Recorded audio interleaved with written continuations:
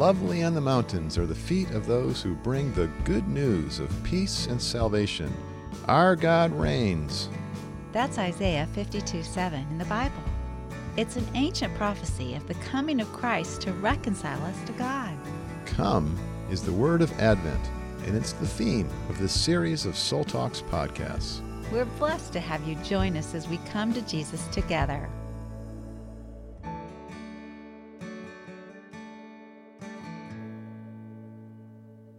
Come on in for a Soul Talk. We're beginning a series for Advent on the theme of come.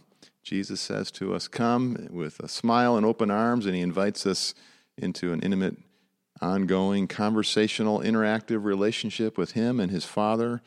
And we are excited. I see you smiling, Christy, just even listening to this. I'm so grateful that God takes initiative to welcome us and to call us to him, and so grateful that we can journey together in responding to his call. Advent is a happy season. It is a joy for us to celebrate the birth of Christ with you, our friends. And we want to give a welcome to Laura, who responded to one of our blogs that Christy wrote, saying that soul shepherding has been a great encouragement to me. As a pastor's wife, I sometimes feel like a wallflower, and I'm glad to know that I'm not alone. So, Laura, we're glad to have you in our community. We are. So often we take for granted our pastors' wives, and so we're grateful that when we can do a little bit to help people understand just the special call that is. And we probably have some pastors' husbands listening, too. We welcome you as well, and whatever place you have in life. Children. That's right. However you're serving the Lord as Christ's ambassador, welcome to the Soul Shepherding community and to Soul Talks. We are really glad you join us. And Christy, you're going to share with us about an experience that you had recently that inspired the blog that's coming out this Tuesday morning. Hope our listeners have signed up for our blog. You get that in your email every Tuesday, the Soul Shepherding blog, and love the meditation that you wrote for that this week.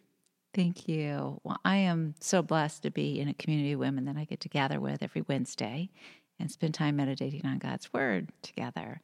And we are currently going through the book of Luke, and here in chapter 1, really taking just a little bit of a passage of the Scripture at a time and going deep with it, spending some time in solitude and silence and prayer and journaling, and then sharing out of that.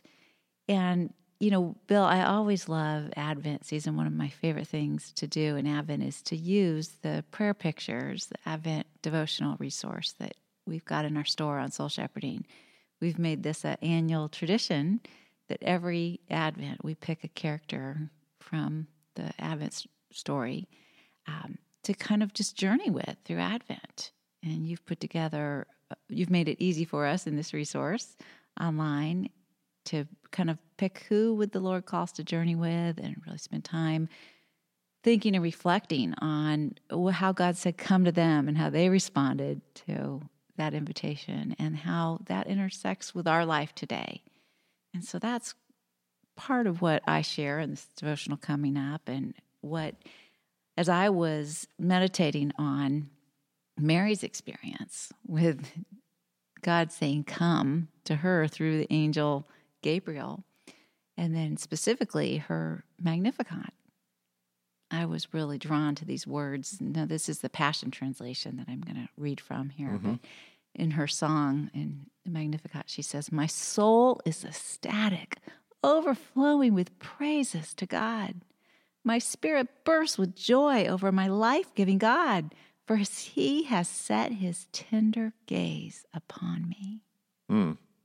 I can see how you could spend 30 minutes in quiet meditating on that. Yes. I mean, this calm, this gaze, this God sees me. It's so important. Mm-hmm.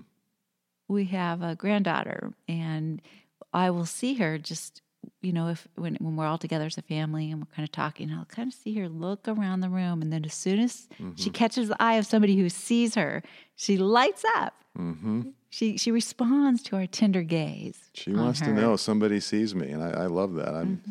She calls me Papa, or hopefully she will call me Papa. And when she sees her Papa looking at her with a smile, her face brightens up, and she does the same thing for you or Gigi and all the people who love her, because it's this instinctive need that we have to know that we're seen, that we're wanted, that we matter. Mm-hmm. Yes, and that somebody else is calling us out into relationship, into life, and that's ultimately what God does for us. Mm-hmm. And so, just thinking about this, the Magnificat, some of the other lines in here that spoke to me were, mercy kisses all his godly lovers from one generation to the next. Those who hunger for him will always be filled.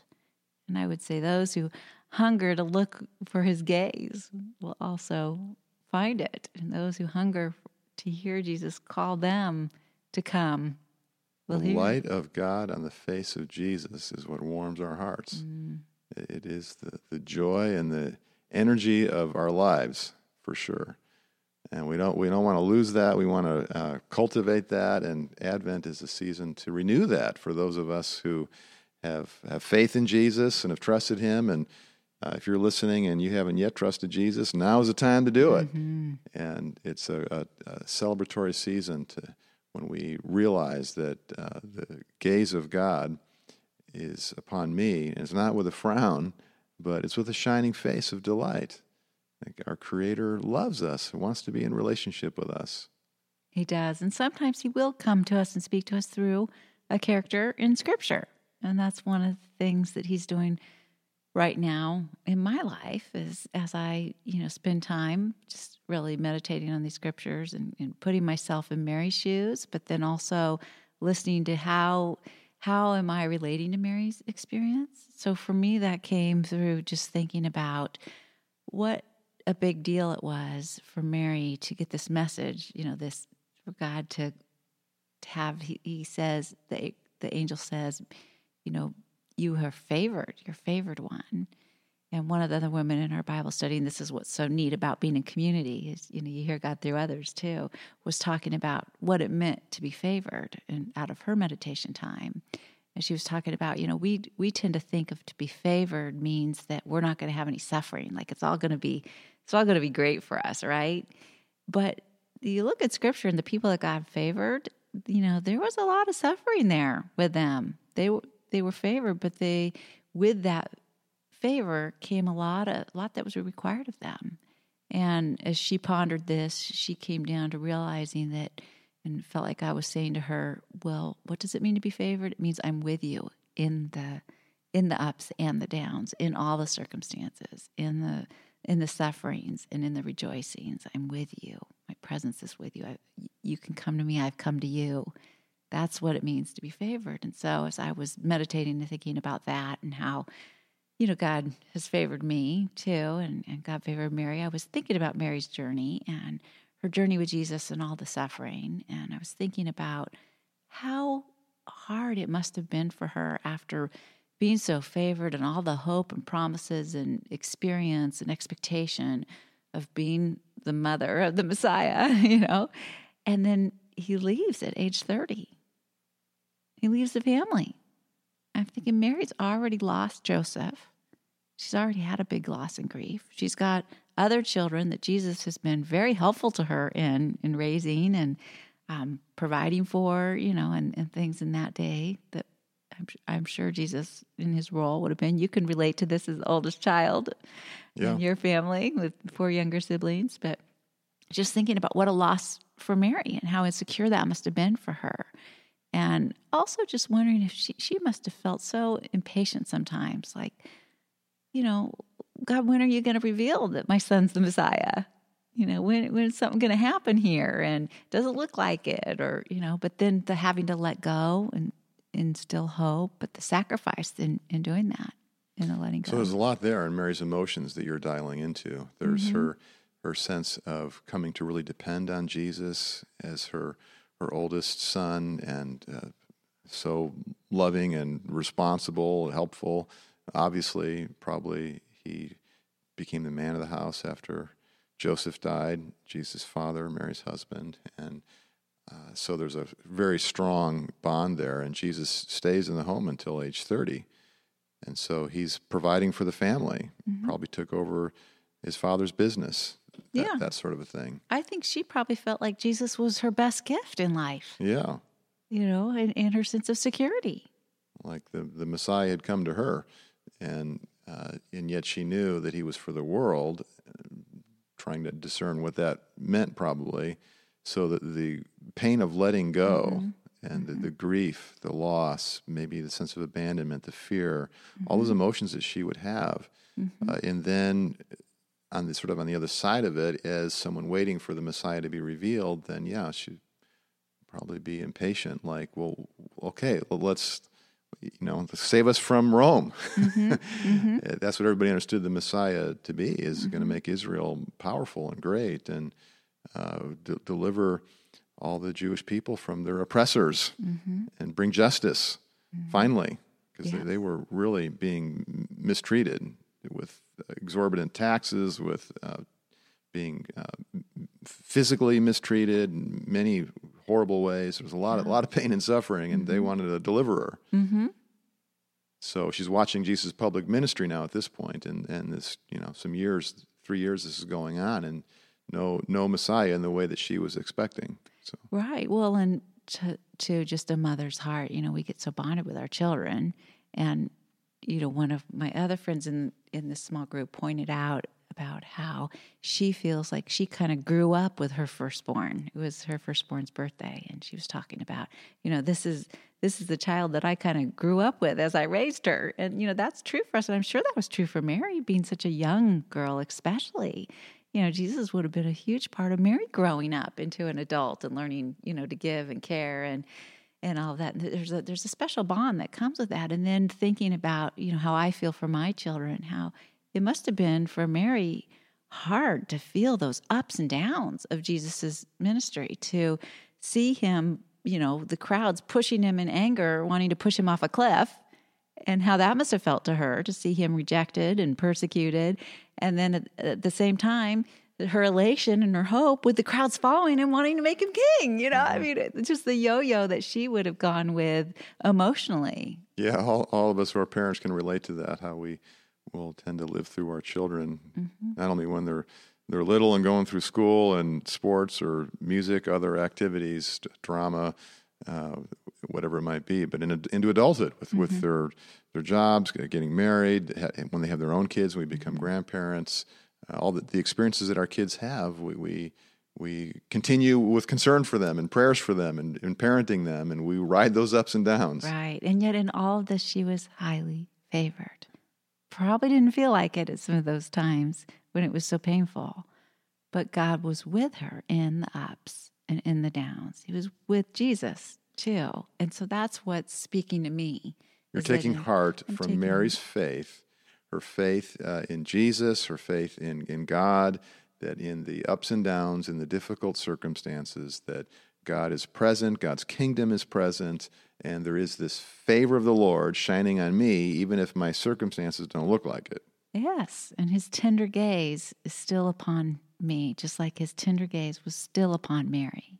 Yeah, and the Magnificat that she sings is very much of that theme that you're talking about. And it's very interesting that Jesus' Beatitudes are very similar to the Magnificat, which is similar to Hannah's prayer way back in the Old Testament. But it's this great theme that even in trials and difficulties and injustice and hurts, that God is present and God's favor is wonderful. It's sweet. It's powerful. It's a source of identity. And we can live from this hidden kingdom in the visible world. Yeah, what you're saying here is really, really important, Bill. What you're saying is this is for us today. This wasn't just for Mary or for the Bible characters. This is for us today. And Jesus is saying, come. He's calling us into this life with him and his kingdom now. And Advent is an opportunity for us to respond to that. Yeah, and so I think our appreciation of this great gospel truth that God is glad to see us. God rejoices over us with singing and quiets us with his love, as Zephaniah 3:17 says, that Jesus makes it clear that God's face is friendly. God's face has always been friendly, but it's not as easy to see in the Old Testament.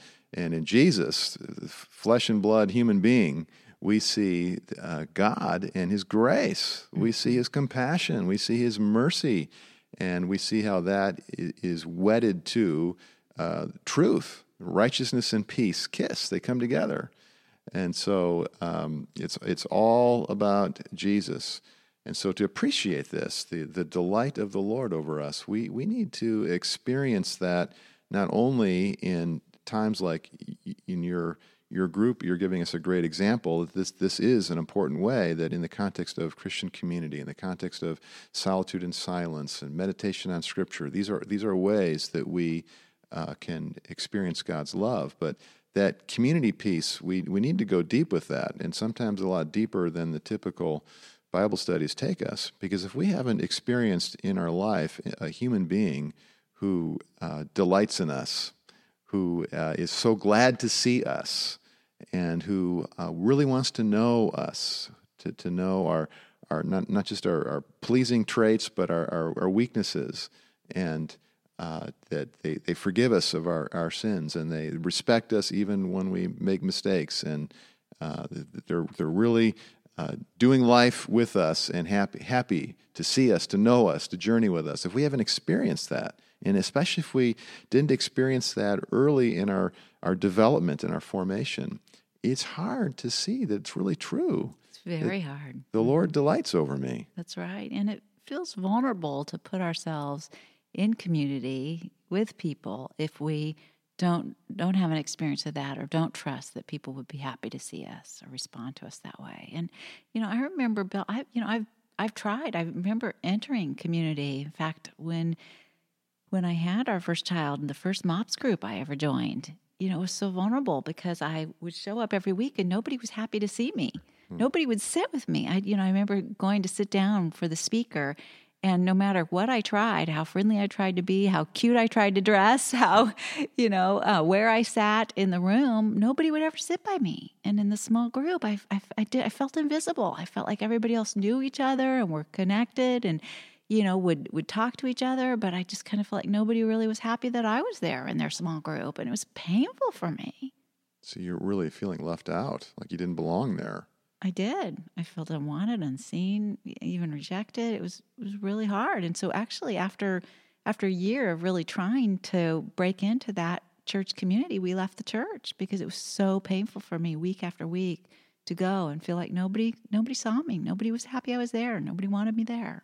Yeah, it's so vulnerable when you keep coming, and then you're trying to strike up conversations. You're trying to break into a group and be a part and be a blessing to people and develop relationship, but you're feeling shunned. Yes, and I've experienced this so much in my life, and I want our listeners to know that because, you hear me say, oh, Chris, I'm talking about my Bible study I'm in and how great it is, and, this community I have, and it is, but I want them to know it hasn't always been that way for me, that I've had probably more experiences that have been, painful in my life and community than I have these happy to see you ones. But it takes that persistence of really working it and really trusting God. And so these happy to see you relationships, this sense of bonding that you experience now when you're in this kind of a relationship, this is really powerfully forming for you in your identity. Yes, and healing for me in those areas where I felt so rejected and then went to shame. Yeah, because even in your story growing up, being sensitive and having deep feelings and not knowing where to bring that in the family context with parents and older sisters that are strong thinkers, and so the sense of the deep nurture, connection, and that someone's glad to see you on the inside, your emotions. That's a whole healing journey for you to discover that more, and it's been beautiful to watch you trust the Lord with that, and in your relationships with your mom and your sister, especially, how the Lord has really opened that up, and you would say how you feel they're glad to see you, Very and you much. feel known and cared for, Very and how much. that's been a part of your growing intimacy with Jesus now. But it's been a journey. Well, yeah, and I had to recognize where I was projecting rejection, onto other people too, where it wasn't there, where I wasn't expecting people to be happy to see me too, because of, those areas where I felt rejected. So I think that's, having to take responsibility for my part in that too. That's a really important point here. we're into the sort of the spiritual psychology of our attachment with God and how we come to really trust God's love. But one of the things that really blocks us from experiencing God's grace is these negative projections that we put onto God, but also onto people who could be Christ's ambassadors to us. Right. Yes. And so God is looking to love us spiritually, supernaturally, and the scriptures testify to that, but also in very organic, natural ways through person-to-person relationships. But those are a two-way street, and you're giving us some real testimony and inspiration around that. Well, this is a process, and it takes time. It takes working at relationships. It takes sort of finding the right fit with someone that is emotionally safe for us and someone that is walking in faith with Jesus, but also really authentic and compassionate.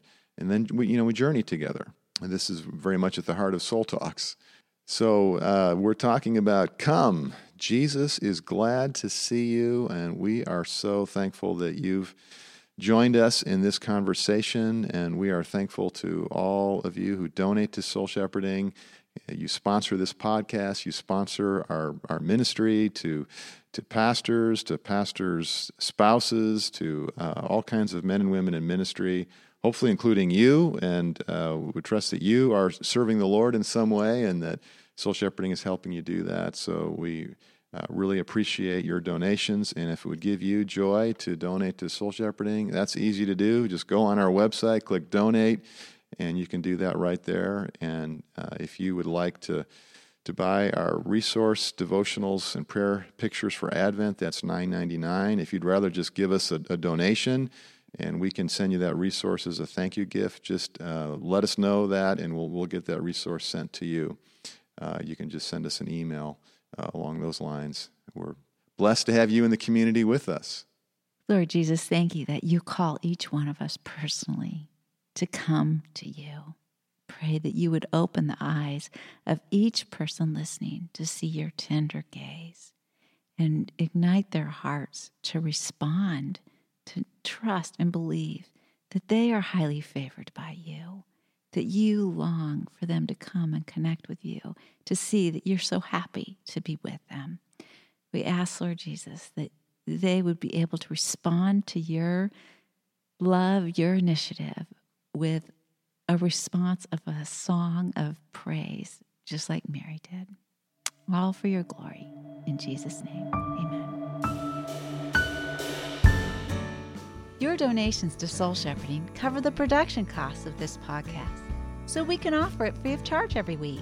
You can give online at soulshepherding.org or mail a check to our office address. Soul Shepherding, 4000 Barranca Parkway, Suite 250, Irvine, California, 92604. You'll find a link and our address in the show notes for this podcast. Thank you for partnering with us to help pastors and leaders thrive with Jesus.